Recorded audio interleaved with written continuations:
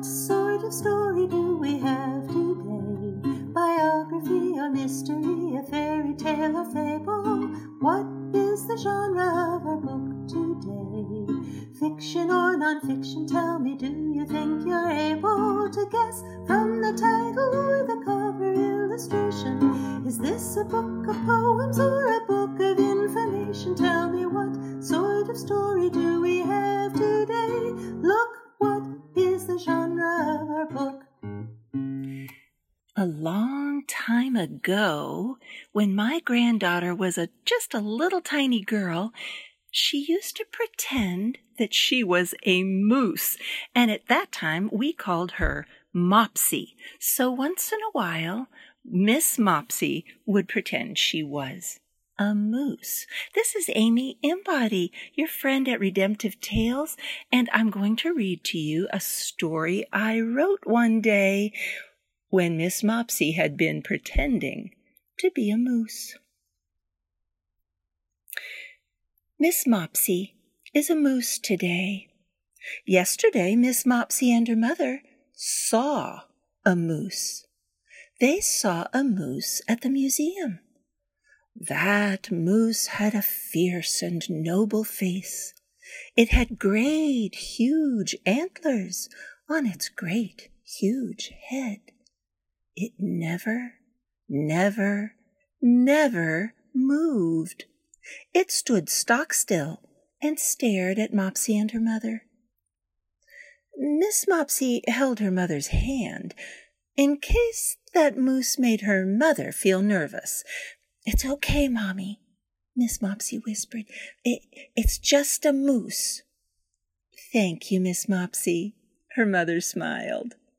But then, last night, Miss Mopsy had a dream. She dreamed of a moose. It had a fierce and noble face. It had great, huge antlers on its great, huge head. But Mopsy's dream moose did not stand stock still. Miss Mopsy's dream moose moved around a lot. It marched right through Miss Mopsy's dream and all around her bedroom. It waved its great, huge antlers and its great, huge head. And then it roared. Miss Mopsy thought her mother might be frightened of that moose. Her mother might be frightened by that great, huge roar. So Miss Mopsy ran to her mother's room. She jumped into her mother's bed. She snuggled up close and whispered, "Do not worry, Mommy. That was just a moose." And then she went back to sleep. When Mopsy woke in the morning, she tiptoed back to her own room. She put on her pink tutu. She brushed her brown curls. She peeked in the mirror to check on her freckles. And then she saw. Then she knew. She had turned into a moose. She had a fierce and noble face. She had great, huge antlers on her great, huge head. She had to make a great, huge roar. So she did. Miss Mopsy peeked at the mirror again. She still had her freckles. She still had her curls. She still had on her pink tutu. But as true could be, Miss Mopsy was a moose. What could she do?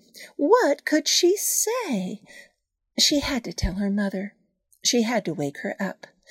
"Mommy," she said, as she stood by her mother's bed, "please do not be afraid. It is only me, Miss Mopsy." Miss Mopsy's mother opened one eye. She closed it again. "Mommy," said Mopsy, "I may look like a moose. I may have great huge antlers on my great huge head. I may have to roar a great huge roar. But see my pink tutu? See my brown curls? See all my freckles? Do not be afraid, Mommy. It is only me. Miss Mopsy's mother opened both eyes. She took a long, long look at Miss Mopsy. Are you sure? Her mother asked. Yes, said Miss Mopsy. Her mother took another long, long look at Miss Mopsy. I do see your pink tutu. I do see your brown curls. I do see all your freckles. But I also see some great huge antlers on your great huge head. And I think I heard a great huge roar just a minute ago. Yes, said Miss Mopsy, but do not worry, Mommy. I am still your little girl.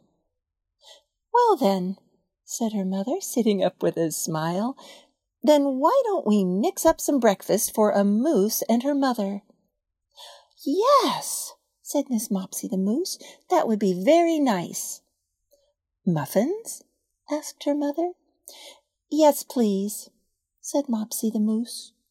So that is where they are right now, down in the cozy kitchen. They are sitting together at the table, eating moose and mother muffins. Did you ever have a big pretend like that? In your pretend, did you ever make a great, huge roar? Well, I bet your mother wasn't scared one bit. And I don't think Mopsy's mother was afraid either. I hope you enjoyed this redemptive tale. Until next time, goodbye. What do we have today? Look